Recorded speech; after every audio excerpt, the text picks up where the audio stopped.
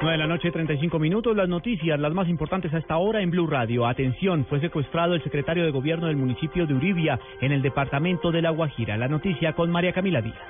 Hola, buenas noches. Mucha atención porque el director del Guala de la Policía Nacional, el coronel Fabio López, le acaba de confirmar a Blu Radio que el secretario de Gobierno de la Uribia, en el departamento de La Guajira, el señor Rubén Almanza Monroy, fue presuntamente secuestrado por 4 hombres quienes llegaron a su residencia y se identificaron como agentes del CTI de la Fiscalía. Sin embargo, luego de corroborar la información con las autoridades, se dieron cuenta de que esto era falso. Según información preliminar, los desconocidos habrían llegado en una camioneta Toyota blanca. A esta hora la policía activa un plan candado para establecer los responsables del hecho y también para dar con el paradero del secretario. María Camila Díaz, Blu Radio.